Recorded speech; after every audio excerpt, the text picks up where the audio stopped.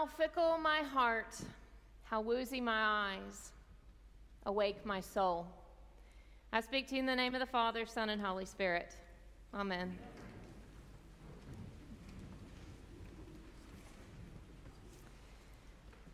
The week before Thanksgiving, I decided I needed a fall candle to celebrate the season, anticipating my mom's arrival for the holiday. And I walked into Bath and Body Works in the mall, only to be immediately bowled over by the swirling cocktail of pungent fragrances bashing my senses. A stereo cranked out Mariah Carey's pop-tastic Christmas song, All I Want for Christmas, and glittery, saccharine-sweet displays of frosted gingerbread houses containing scented oils for the home were scattered everywhere. Various Christmas decorations covered every inch of the store, all in shades of red and white and green decking the halls. Employees enthusiastically placed at key points throughout the store greeted me, their heads bobbing with floppy reindeer headbands as they pointed to all their wares cheerfully, offering to help me, and I'm sure I looked lost. I held my breath and I smiled a steely grin, and I focused carefully on maneuvering between these tightly situated tables, all piled rather precariously with frighteningly wobbly pyramids of large, shiny glass candle containers. And if you have little children, this should just really strike fear into your hearts trying to navigate this. Fair warning, y'all. I got to the center of the operation somehow, and for a moment, I really worried about how I would ever get out of the store. I looked around and came face to face with the scents of the season. Vanilla bean Noel, letters to Santa, bright Christmas morning, Christmas cider, under the Christmas tree, fresh balsam, tree farm, and you know those don't smell anything alike at all. 'Tis the season, winter, iced winter, Merry Cookie, and last but not least, the perfect Christmas, of course. Where was the fall farmhouse, the sweater weather, the pumpkin cinnamon bun, the perfect autumn, or my personal favorite, pumpkin pecan waffles? That's the very best one they have. I somehow stumbled upon the one remaining pumpkin pecan waffles candle, and I practically threw my money at that cashier, and then as fast as I could, I just wiggled and wriggled between all the tables, and I made my way out of that store. And then I hightailed it out of the mall. You see, I was not ready for all of that. I thought I might hear the soft rolling jazz from Charlie Brown's Thanksgiving movie, that theme, just piped throughout the store at a moderate level. I figured my eyes would burn from the overwhelming sense of pumpkin and cinnamon, nutmeg, and vanilla all in one spot. Perhaps some silk fall leaves would be decorating the shelves, and I would have even half delighted in employees wearing big old turkey hats with shirts that said thankful across. But no. It was a full-blown holiday frenzy of a fever dream in there. Now, if you weren't ready for my retelling of my harrowing trip to Bath and Body Works, you might like to hear that it's been a different experience in my neighborhood with holiday timing. Christmas decorations have slowly crept down the streets, house by house, week by week, since mid-November. At first, making me smile at the early bird arrival of festive ribbons and wreaths and such.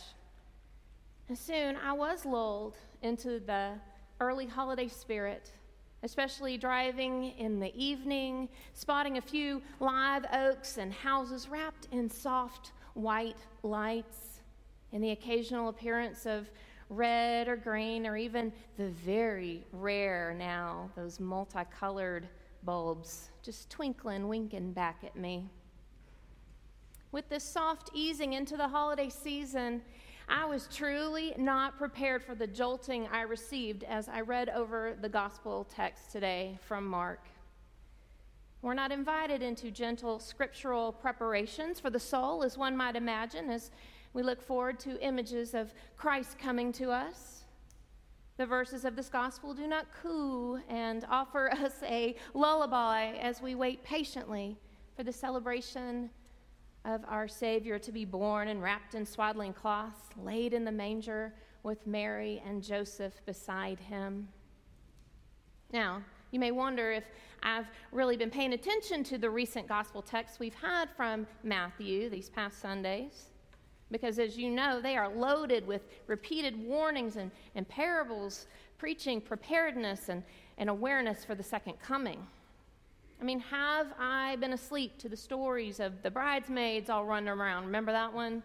And, they're anticipating the bridegroom's arrival, or the one about the man going on a journey with instructions for his servants to be alert, to do the right things in preparation for his return.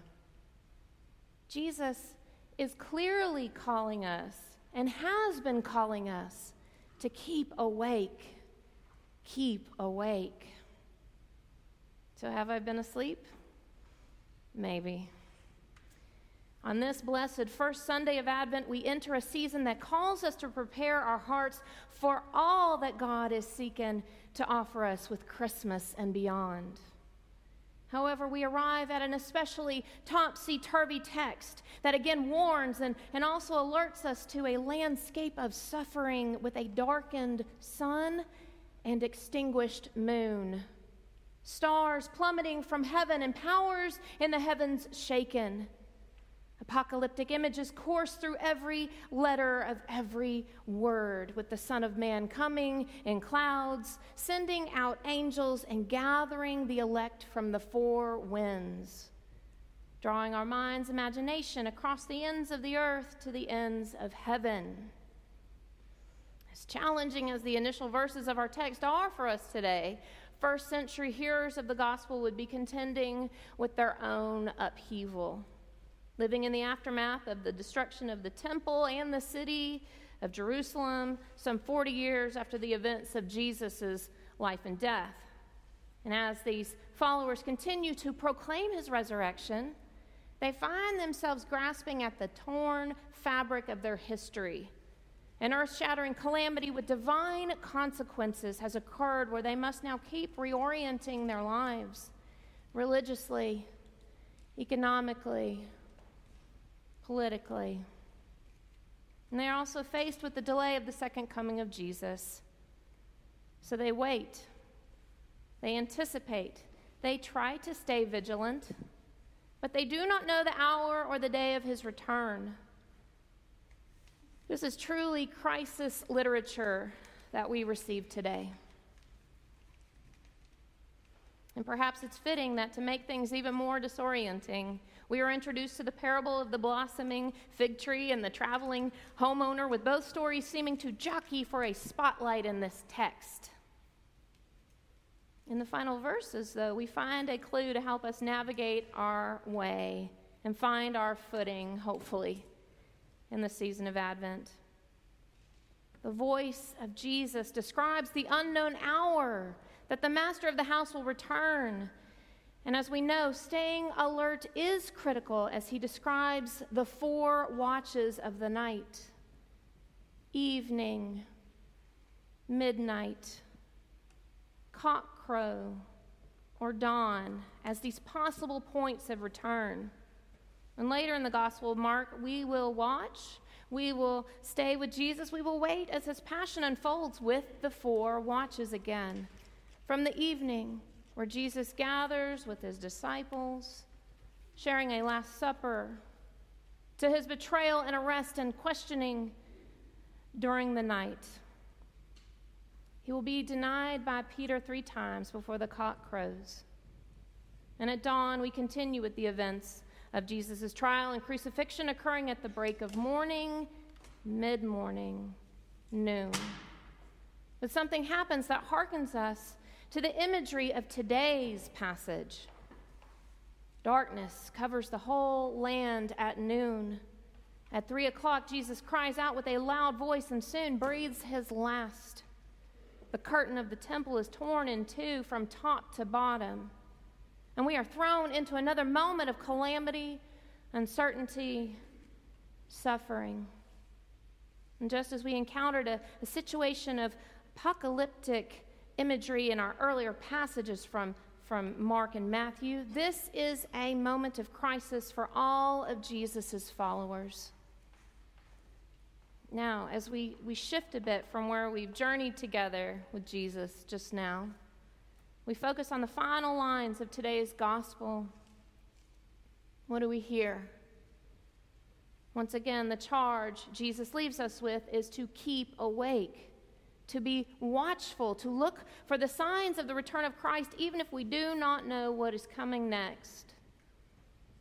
This is a call that cannot be ignored. But what might that mean for us? What do we need to be awakened to during this season? Where are we slumbering in our relationship with God and one another? Where are the cobwebs, the dusty corners of our souls? Are we subsisting on spiritual breadcrumbs yet again as the holidays and the pressures that often come our way during this time leave us with little spiritual sustenance? The places where we have kept God at arm's length. Even as we yearn to awaken to the joy and peace this season can bring, are we also awake to our fatigue while waiting for Christ to break through our often overscheduled lives? Not to mention war and conflict that plagues our world. Are we willing to spiritually patch our way through Advent and Christmas again? Or are we craving a great awakening of our souls? Advent asks the question, what now, God? Where do we go from here with our faith? What are you calling us towards? And how do we turn or pause? How do we respond? As much as we might want to, we cannot sweep away today's gospel or the text we've heard previously from Matthew. These texts are the awakening to the holy presence we need now. Awake to the tug, the pull that has brought us to a new place in our journey with God that may be different or even unsettling. Advent keeps calling us to wake to our soul's hunger for God. And as we discern all of this, we are not alone. The many invitations of life and community help us to take turns staying awake. That's what we have to do. We engage in the work of spiritual discernment, and then we rest. We have to. We wake each other up to what God is doing in each other's lives, what we see, where we are growing, where we might be stuck. We worship. We pray for one another. We soak in the beauty of holiness in this place. We take our questions out into the world and continue on, looking forward to the blessedness that Christmas brings us. What God has done and the hope of what is to come. That's what we're waiting on. We partner with the promises found in Scripture. In verse 31 of our gospel, Jesus tells us that heaven and earth will pass away, but my words will not pass away. We are not left alone in this season or in any season, whether in calm or crisis. We are accompanied by the Word, the eternal Christ who is still among us. If we allow ourselves to awaken to the season of Advent, to wait for God to do something new, unexpected, even downright unprecedented, just like God did over 2,000 years ago, we find that this may truly be the start of the great awakening of our souls. And as we experience everything that Advent and Christmas has to offer, even when we may be bombarded with the scents and the sparkles and the lights that delight but often distract us, let us remember to turn towards the awakening God is offering us. May we awake our souls to the many gifts this season brings. Amen.